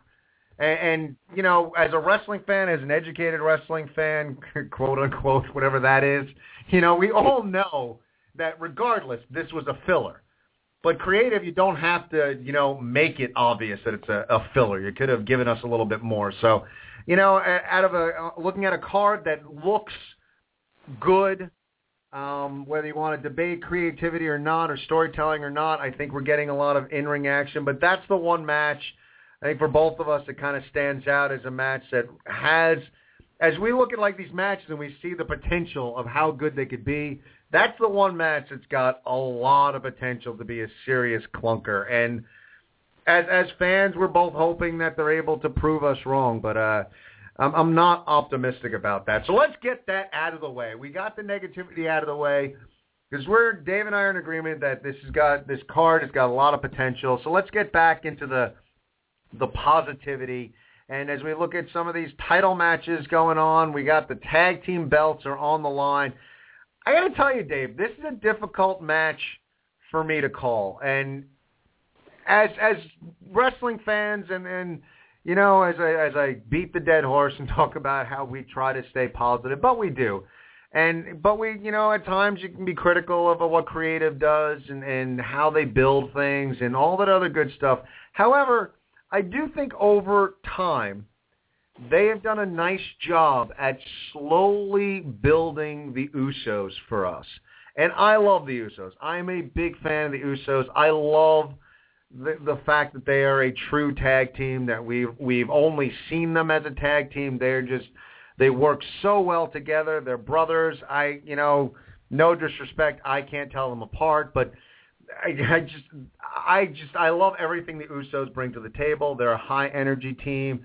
They do the tag team thing well, and they've been slowly building them to be honestly the best tag team perhaps in the company. And in the process, they have rebuilt their tag division, and they've given the tag belts some prestige. I like what they did now, giving the New Age Outlaws a run with the title belts. For a couple of older dudes, they still can go out there and perform. They're still entertaining. Road Dogg has still got the charisma out there. I think they are building towards that ultimate, finally the Usos get over the hump and win the tag belts. I'm kind of going back and forth on tonight, though, Dave. I got to be honest. There's part of me that thinks for this moment, since they've been building the Usos for so long, that WrestleMania is the right night for the Usos to finally break through and win the titles. But it does look like they're leading towards it for it to happen tonight. So I'm curious, Dave, before I give my pick on this match, I'm curious your thoughts on this match. I agree with you. I like the build in the tag team division, how they've rebuilt it. I wasn't really too keen in the beginning of the New Age Outlaws, getting the championship. They were one of my favorite tag teams of all time. Back in the day, I loved Road Dogg and Billy. I thought they were great, and I liked them as bad guys. They're great in DX, but I loved them when they first started. And they're there's in today's wrestling, or at least in WWE, it's we have an area of shades of gray. There's no black and white. There's no good. There's no bad. And I kind of don't agree with that, but that's a whole other story for a whole other time. But the Outlaws, they seem to pander to the crowd, but then they do things that a babyface wouldn't necessarily do in wrestling. I'm not really, like I said, not a fan of it, but okay, I'll deal with it. But going forward, this tag team title match, I love the build that they have had for the Usos. I think tonight's outcome, I think that the match is going to be good. They're exciting to watch. They have great tag team matches with the Wyatts, with the Shield, with Cody and Goldust. I mean, they put on exciting matches. Those two, they're a true tag team. They're a throwback to what tag team wrestling was back in the day when we watched tag team wrestling. And I mean, I'll go ahead and say right now, they're not winning tonight, but they're going to come damn close. I think we might see some sort of screwy finish that's going to lead to them getting a rematch at WrestleMania, and then that's when the big moment takes place. These two finally win the gold, and they win it at the big show, WrestleMania. Yeah, and I agree with you. Like that's when wrestling is great, when you're kind of sitting there as a fan and you're thinking, like, where do they go with this? And and even, like, I'm also thinking, do we have the Usos in a weird finish win the match but not win the belts? I'm thinking, though, in some way, shape, or form, we're going to see, as I hearing you talking, being influenced, I guess, by your knowledge, I'm tending to agree with you. I think that we'll see, especially with how the singles matches came out, that in some way, shape, or form, we're going to see the New Age Outlaws be able to manipulate their way to winning this match and holding on to those belts. But we'll see the Usos finally break through. And I'm honestly, maybe part of this pick for me is, like, as a fan, and I love the Usos, like, and I honestly, I want to be at that event. So I'm kind of rooting for the New Age Outlaws to win tonight because I want to be at WrestleMania when the Usos finally break through and They come out and go Samoa, Babu Samoa, and they hit themselves, and they'll say Oos, and I'll yell O, and they'll say Oos again, and I'll yell O, and then they'll win the belt. So I'm kind of hoping beyond hope that all the things I want to see happen at WrestleMania happen. So I'll agree with you there. We'll go with the New Age Outlaws to be victorious tonight in some weird finish, some screwy finish, but they'll get the rematch. The Usos are going to get a title shot at WrestleMania. Maybe we see at WrestleMania, something where maybe a no DQ match or some sort of stipulation on their match. But the Usos come through at WrestleMania. Look at me. I'm giving away WrestleMania predictions already, and the match hasn't even been booked. But that's what we're going to see tonight. Both of us agree. New Age Outlaws are going to come out victorious. 347-838-9815 is the number to call. What are your thoughts on tonight's pay-per-view? Are you looking forward to it? Positive, negative? On the eve of the network beginning, last pay-per-view that won't be on the network. So many things going on, and knowing the network's debuting and we're in WrestleMania season and everything, I'm really looking for the WWE to bring it tonight.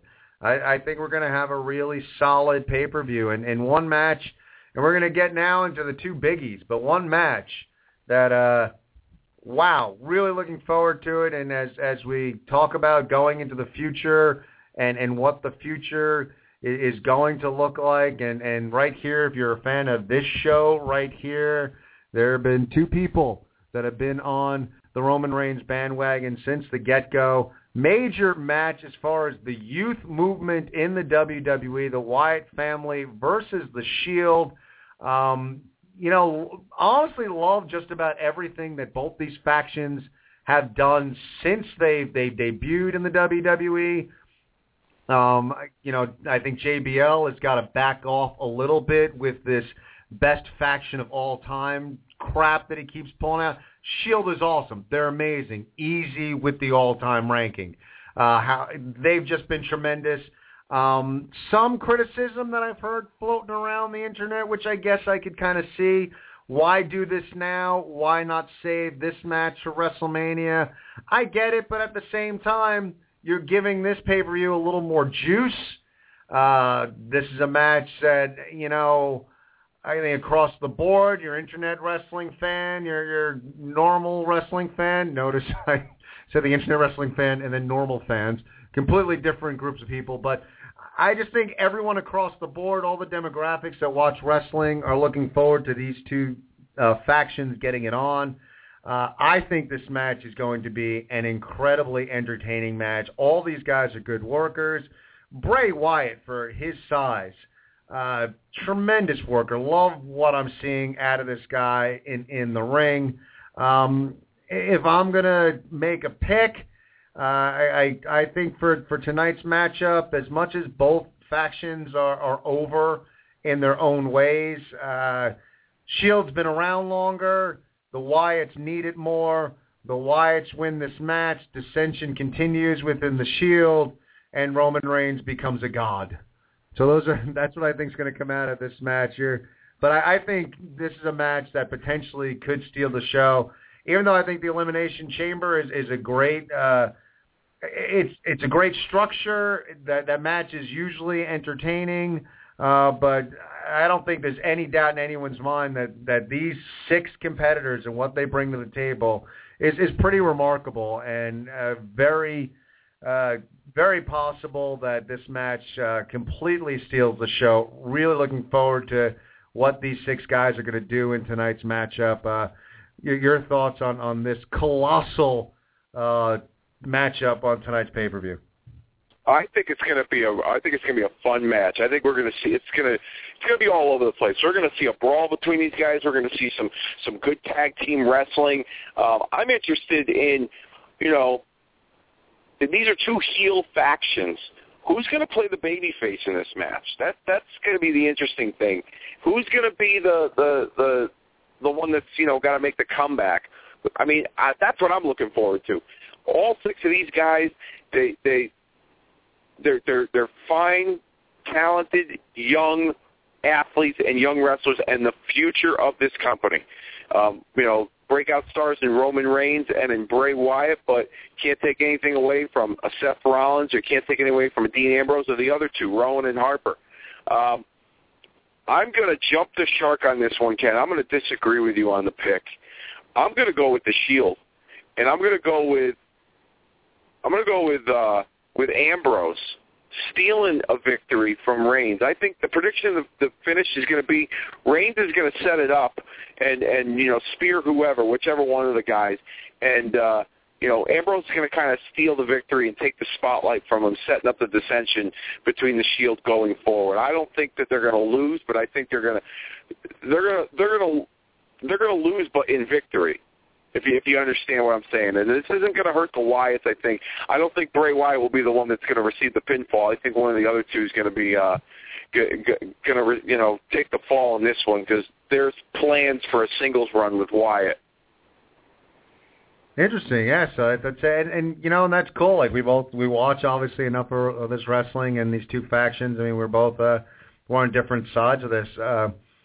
And I agree. I mean, I think we're both in agreement, though, that we are looking towards more dissension with the Shield, regardless of who, winds up winning this match. That, quite possibly that's what we're looking forward to going into WrestleMania. And I know we're talking a lot about WrestleMania, but you got to. We're in that season, and a lot of what we're going to see tonight is definitely going to set that up. And there's all this talk of some sort of Shield match within the faction going into WrestleMania. So regardless of who comes out victorious, looks like we're in agreement that we're going to see some further dissension within this group, and I'm kind of excited. I'm kind of also excited to see, we're big with Reigns, and it seems like the company right now is very big with Reigns. The internet wrestling community is definitely big on the Ambrose.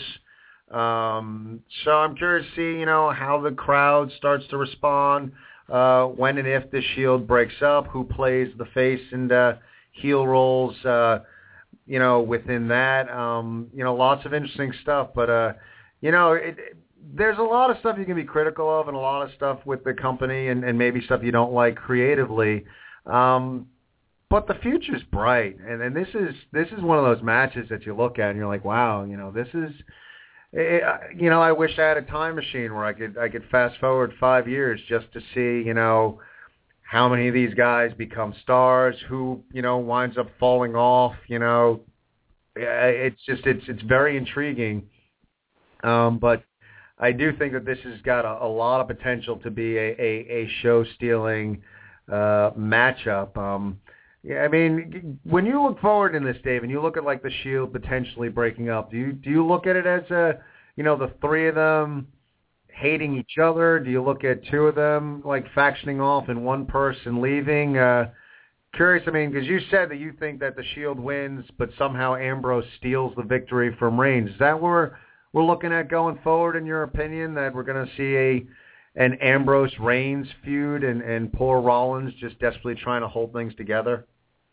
I think that's what we're seeing with these two. I think, they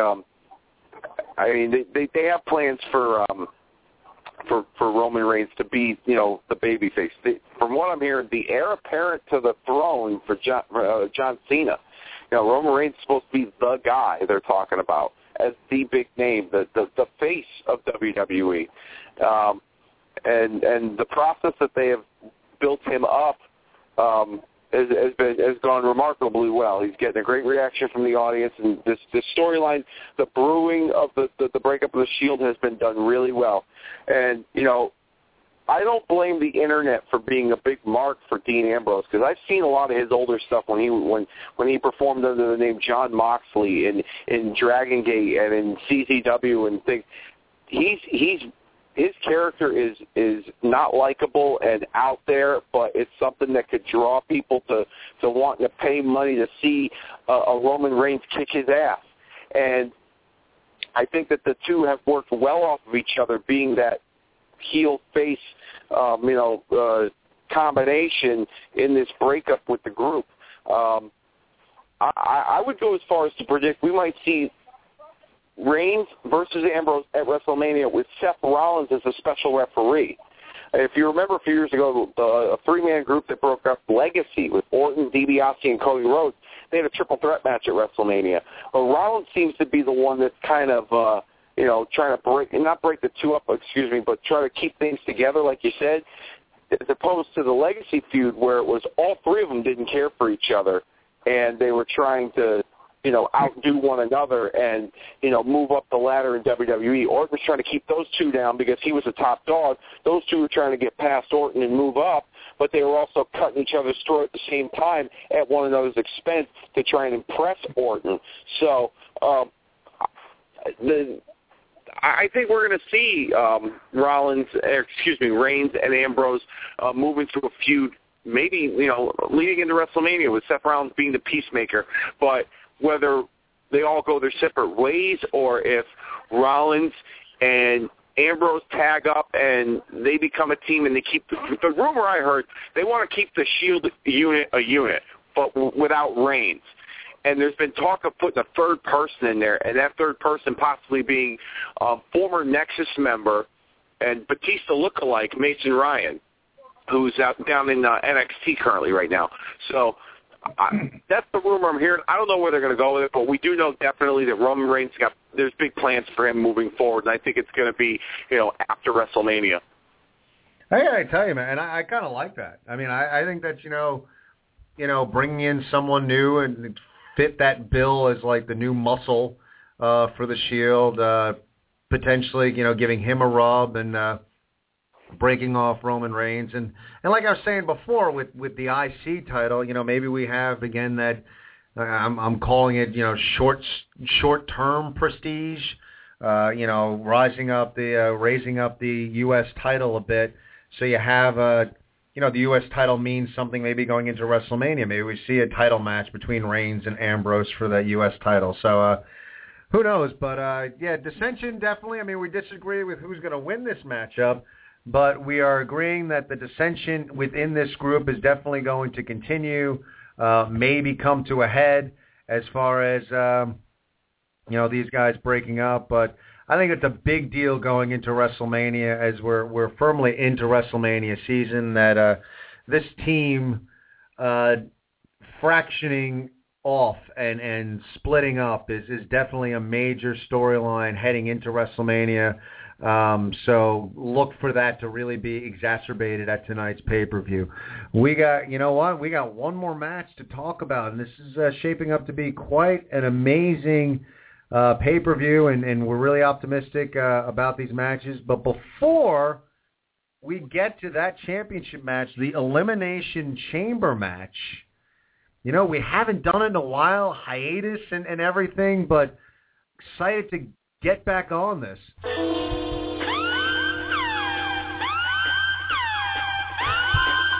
The Ken Reedy Show, Nod of Approval.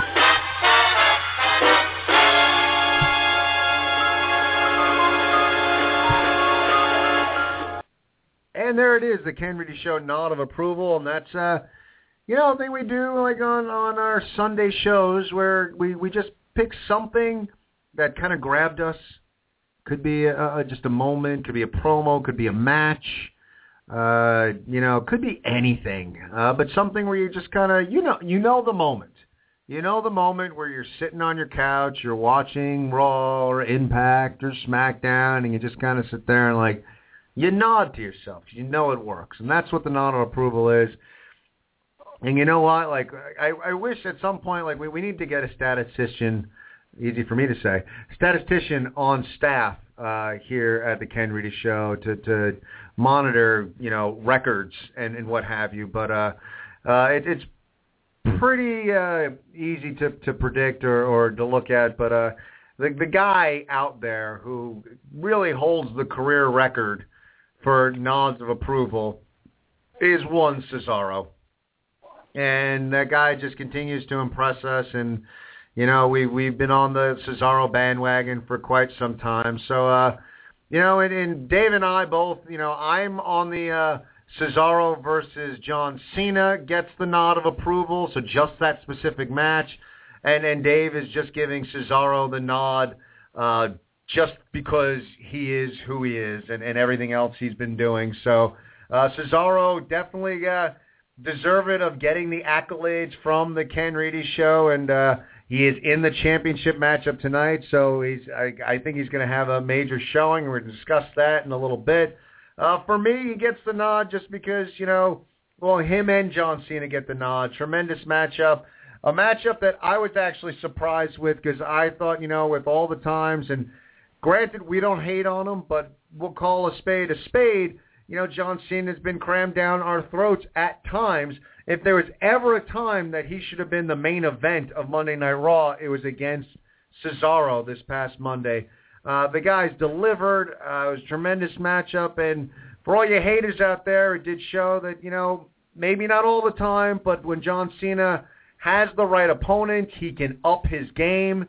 He can hang with guys. He's had some tremendous matches with CM Punk and had a great matchup with Cesaro. And as, John Cena is a guy that, he's getting up there, and he's been the face of the company for a long time, and we're probably moving into that era where we're going to have to transition out of the John Cena era, and maybe it's a Roman Reigns, maybe it's a Cesaro, who knows who will be the heir apparent, but, John Cena does a really nice job at putting a guy like Cesaro over.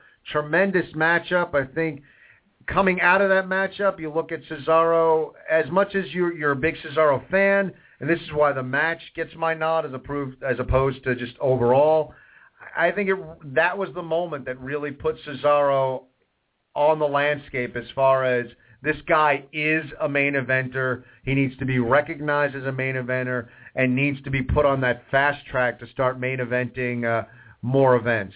Was very impressed with what both gentlemen brought to the table, and as we look at the the end of the Cena era maybe on the horizon, but the future is really bright for one Cesaro. Your thoughts on Cesaro and your nod, Dave? Well, I do agree. That match was awesome with John Cena. It's a television match of the year candidate, in my opinion. Two guys who are just pound for pound, a couple of the strongest guys in the business, having an awesome match. Cena gave.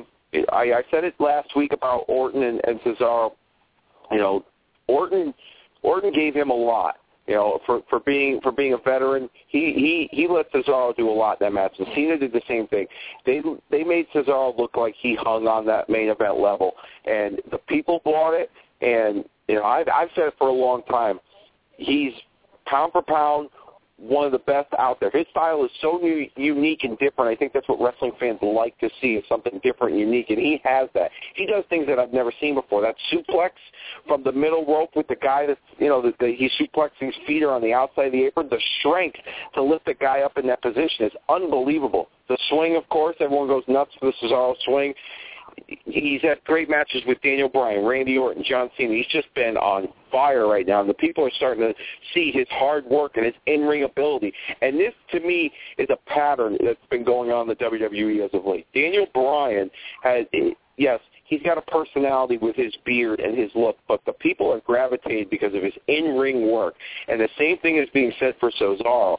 And I think it's kind of going against the grain of what WWE and what wrestling has done to make a character and to make a name for in the wrestling business. And it's really the in-ring work that is getting the talent over, and the company's just adding some personality to it. I think Cesaro's his moveset and his in-ring ability is his gimmick right now, and that's what people love about him. And that's why I've said it time and time again, he's one of the best, and he's got a bright future in the main event spot in WWE, and that's why he's getting my nod of approval. And there you have it, and I can't argue with that, but sky's the limit, and hopefully, we see him really moving into that main event picture, but very impressed.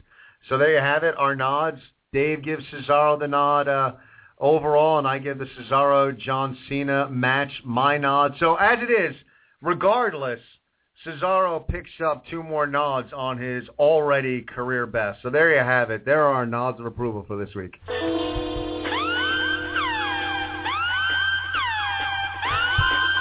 The Ken Reedy Show nod of approval.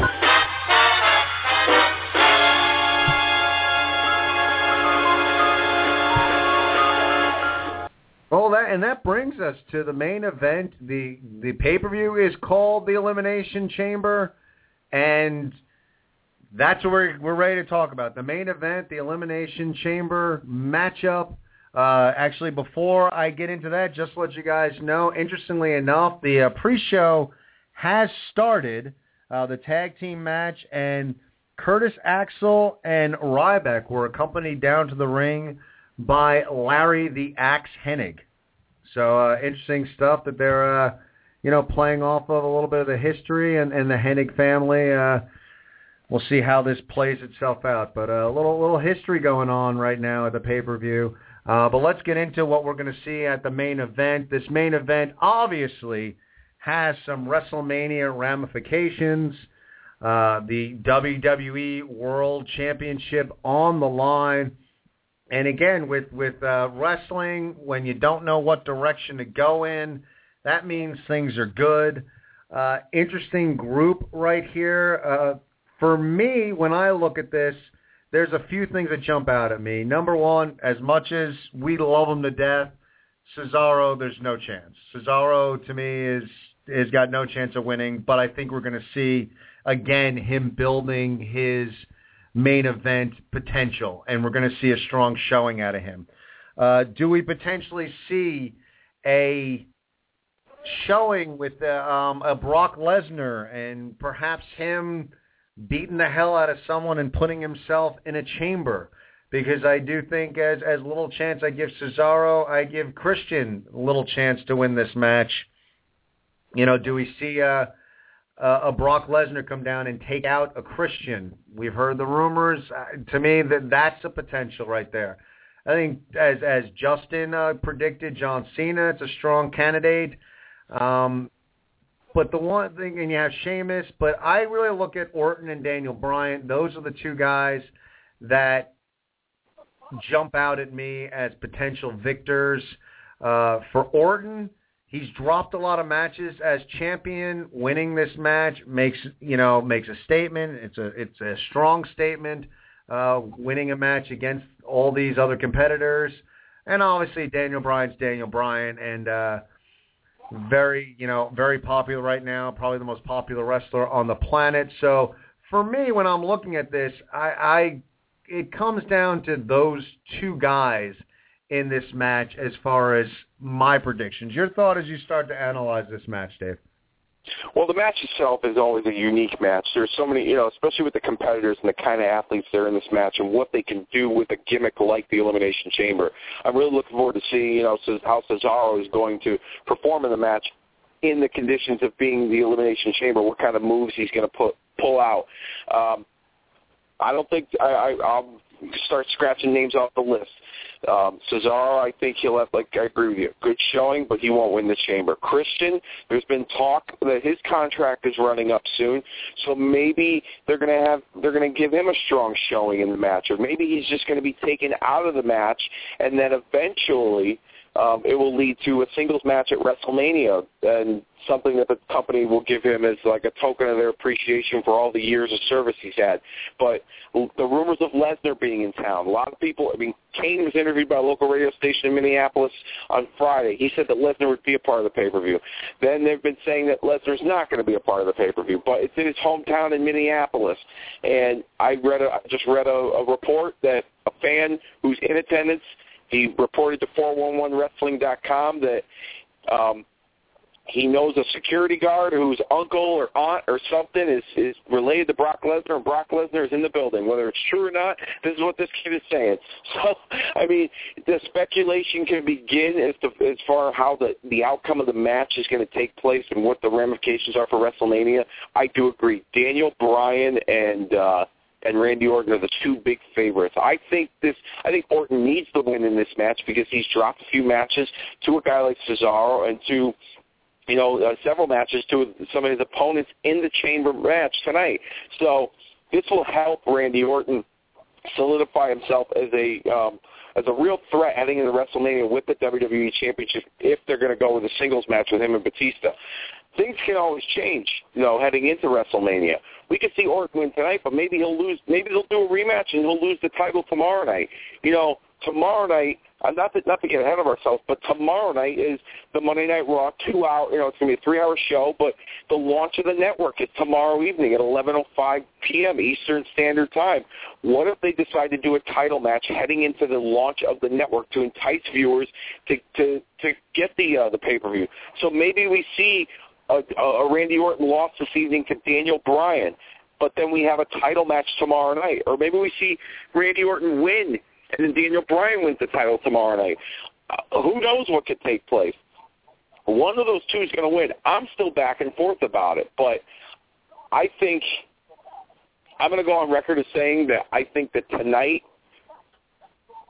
Randy Orton will win the title, but it will set up Daniel Bryan being a part of the title picture at WrestleMania.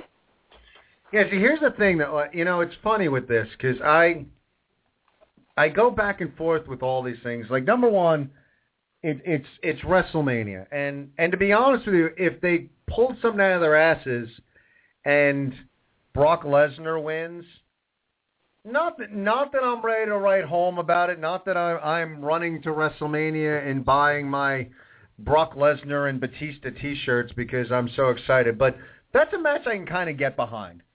I can kind of, enjoy, like, these two big behemoths, like, fighting for the title. I'll be honest, and you said you don't know what's going to happen between now and WrestleMania. I don't know how much I can get behind Orton Batista at WrestleMania, especially WrestleMania 30. That doesn't do much for me.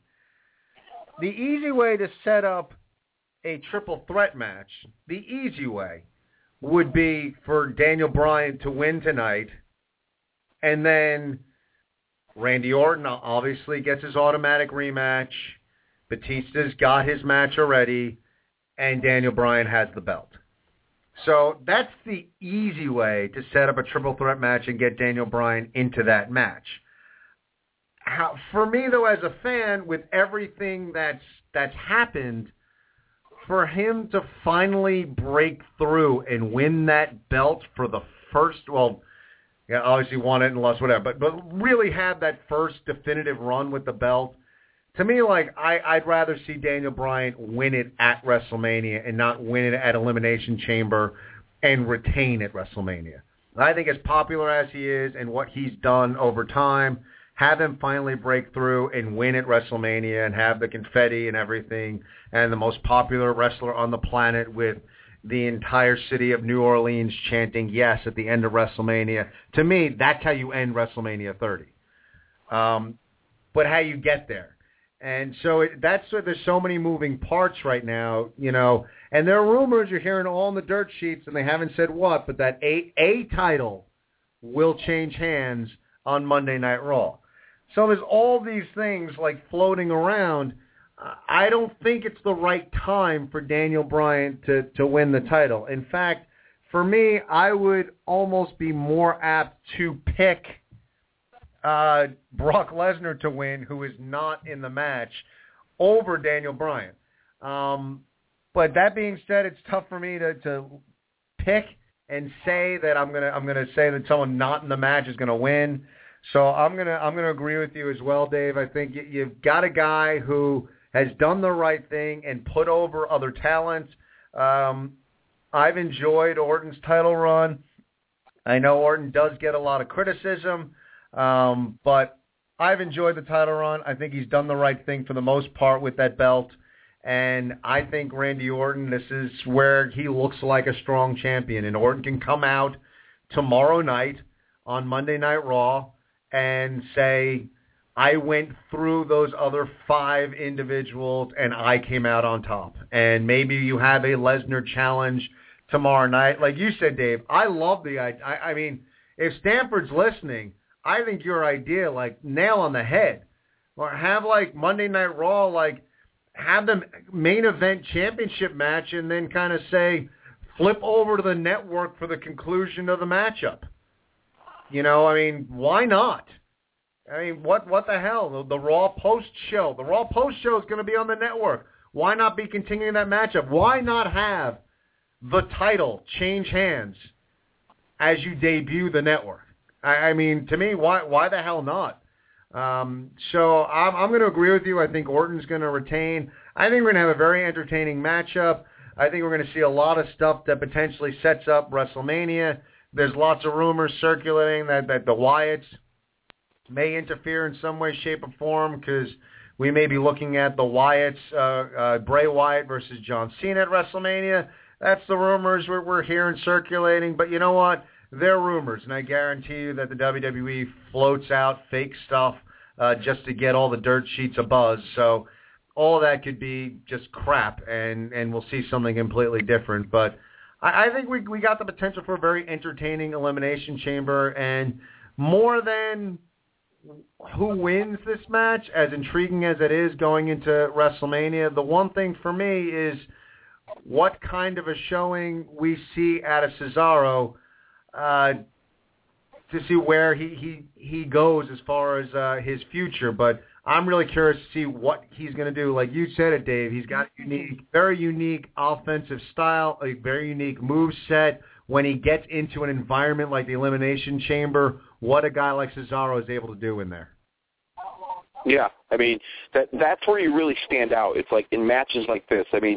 I'll never forget, there was a quote that when the Elimination Chamber debuted, and I'll be very brief about this, Chris Jericho debuted that match, and he interviewed him after the match, and he basically said, he goes, this is the first one, so you got to make a good impression. It's not like you can go back and look at other matches to prepare for this.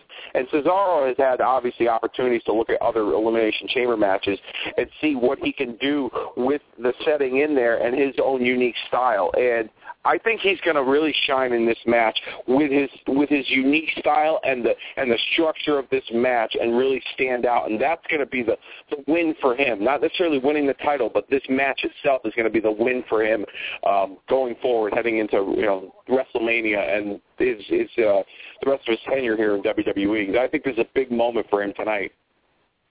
I would agree with you, and I'm hoping we do get a big moment out of him, because he's very talented. Like you said, he hits the nail on the head with unique offense, and hopefully, we kept it positive here tonight.